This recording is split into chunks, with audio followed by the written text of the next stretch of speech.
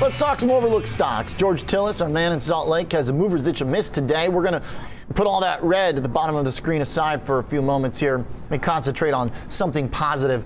George, let's talk Splash Beverage, which has not been a positive story for a long time, but it has a big week underway right now. What is going on?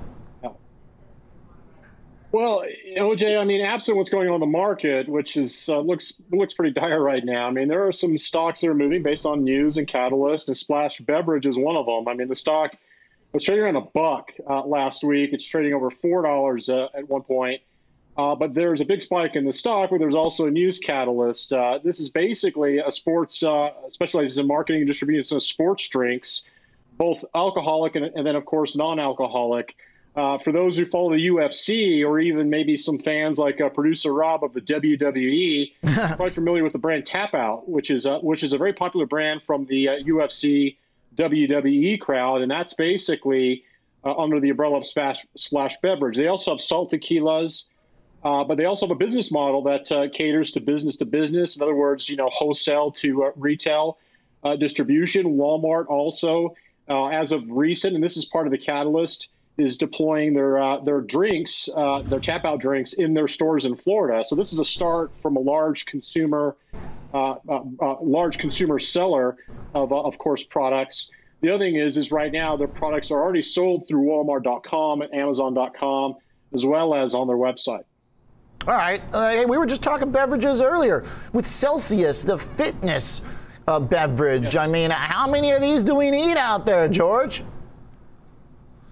Well, it's a good question, OJ. I don't think there's ever, room for, too many. At the end of the day, it really comes down to brand awareness and value. If you can market your product and there's some value, either a health conscious value or, it tastes good or it gives you, a different kind of buzz when it comes down to alcoholic beverages, there is a lot. I mean, how many vodka companies are out there, or tequila companies, and different brands that are very eclectic and specific, that are backed by, either institutions like the UFC in this case, or even, actors like George Clooney, or even rappers. So my point is there's maybe never too much availability. It really comes down to trends and capitalizing on effective marketing. Now, you also have to think about what's going on from a competitive standpoint, because, SBEV is basically a company that only generates around $10 million in revenue, and last year it lost $45 million. So that's about 4.5 times sales in terms of losses, because there isn't effectively, scalable deployment of its products. It's really trying different products, different markets, testing things, and that's costly from the standpoint of shareholders. Now, the other thing about competition, let me get back to that. Pepsi owns Gatorade. You have to think about Powerade. That's Coca-Cola. Diageo is very large and scalable in the tequila space. And Celsius Holding. We've covered this company as maybe a competitor to SBEV, but again, that's more of a low-calorie, health-conscious kind of drink. So I think overall, there are catalysts for stocks that have very small market cap. Now, starting out last week, if my math serves me correctly, this stock was trading, right around 25 million market cap. Now it's 134 million, and so effectively, we are seeing huge gains in low market cap stocks. Now, this in particular case is not necessarily a short squeeze, because I did look back. Now, unless things changed in a very short period of time, but in December, only about 1.5% of the shares were short. So it's not necessarily a short squeeze. It really is a function of a business catalyst, which, again, the Walmart news was very accretive to its forward-looking revenues. Hey, again, Walmart, that's good. Copa di Vino, the brand, that's one of their major flagship products. Right. Another one. That guy who was on Shark Tank a couple times, and he never took the deal. He basically said, "Bite me." I guess that was the right move, because, I don't know. We'll see. I mean, the stock still has not been a winning trade. We traded as high as $9 at one point. We still need to double up here to get back to the highs. Look, you go back and look at 3 years on a price chart. I mean, back in August 2019, it was trading around between $9 and $12, and the same thing happened in August 2020. So there are times in the past where this company has gone from very low price base to a very high one in a very short order, but of course has come down again. Once you realize that the company needs to fund its operations from issuing equity, and that typically happens here, and I wouldn't be surprised if that happens again. All right. Okay, Splash Beverage. George, let's go over to G Medical Innovations next. GMVD. It's challenging but fun to keep track of the stuff that goes viral on the internet that people trade. This one, even by the standards of the froth in markets that we see a lot of times lately, from $1.50 to $6 in the course of 2 weeks. Pretty incredible rally. What kind of innovations are we talking about? Well, when we talk about G Medical, this is an Israeli company that's really focused on two things like mobile health and e-health. But there's also a PCR test component to it as well. And I think that's the most recent catalyst. But there has been sort of an industry group catalyst when it comes down to things like mobile health and mobile monitoring from a consumer standpoint. We talked about iRhythm Technologies, which is a mobile device that's wearable that basically monitors your heart and blood pressure and even your oxygen saturation. And again, things like wearable, glucose monitoring, that's becoming a trend.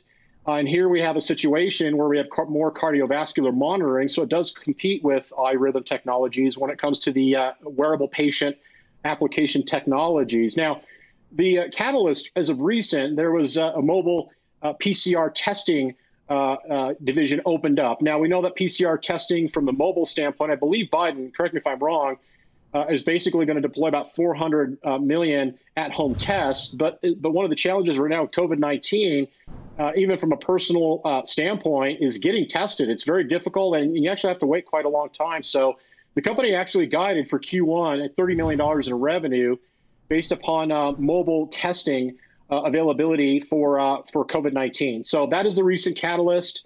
The other thing is it does have an FDA-approved medical device. It's called the Smart Case, which basically is kind of like a mobile phone case that does not just cardiovascular monitoring, but actually holistic monitoring. And that includes like your oxygen saturation, which is actually very important. If you've ever had COVID, OJ, oxygen saturation becomes problematic. Everything from glucose, oxygen, blood pressure, EKG, and temperature. So it's kind of an all-inclusive package that's basically a device that fits on your like a cell phone case. So overall, it's a neat technology, but there is competition out there that you have to keep in mind as well. All right, cool, George. I mean, it sounds like some pretty cool stuff going on here. As far as monitoring different health metrics, though, there's going to be plenty of contribution there. And there's a lot of companies breaking into that ground right now. In fact, the last one on your list, Vivos Therapeutics, has a little overlap in that theme. This company makes a product that maybe I should check out because I snore a lot, George, and this is for people with sleep apnea. Likewise, OJ, I thought about it myself. Good man.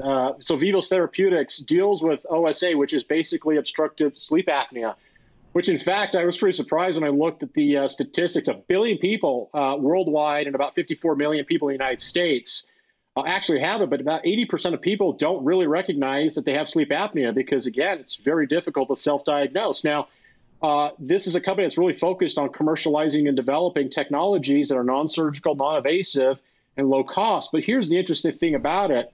We know that our medical system is really geared towards, treating chronic illness rather than curing. This is actually the only FDA-approved medical device that Vivos has that is designed to cure patients over 12 to 24 months. Now, what it is effectively a dental device. So looking at it, they have about 24,000 patients that are currently using this device. It's actually deployed by dentists. There's 1,300 or so dentists that are trained on this device.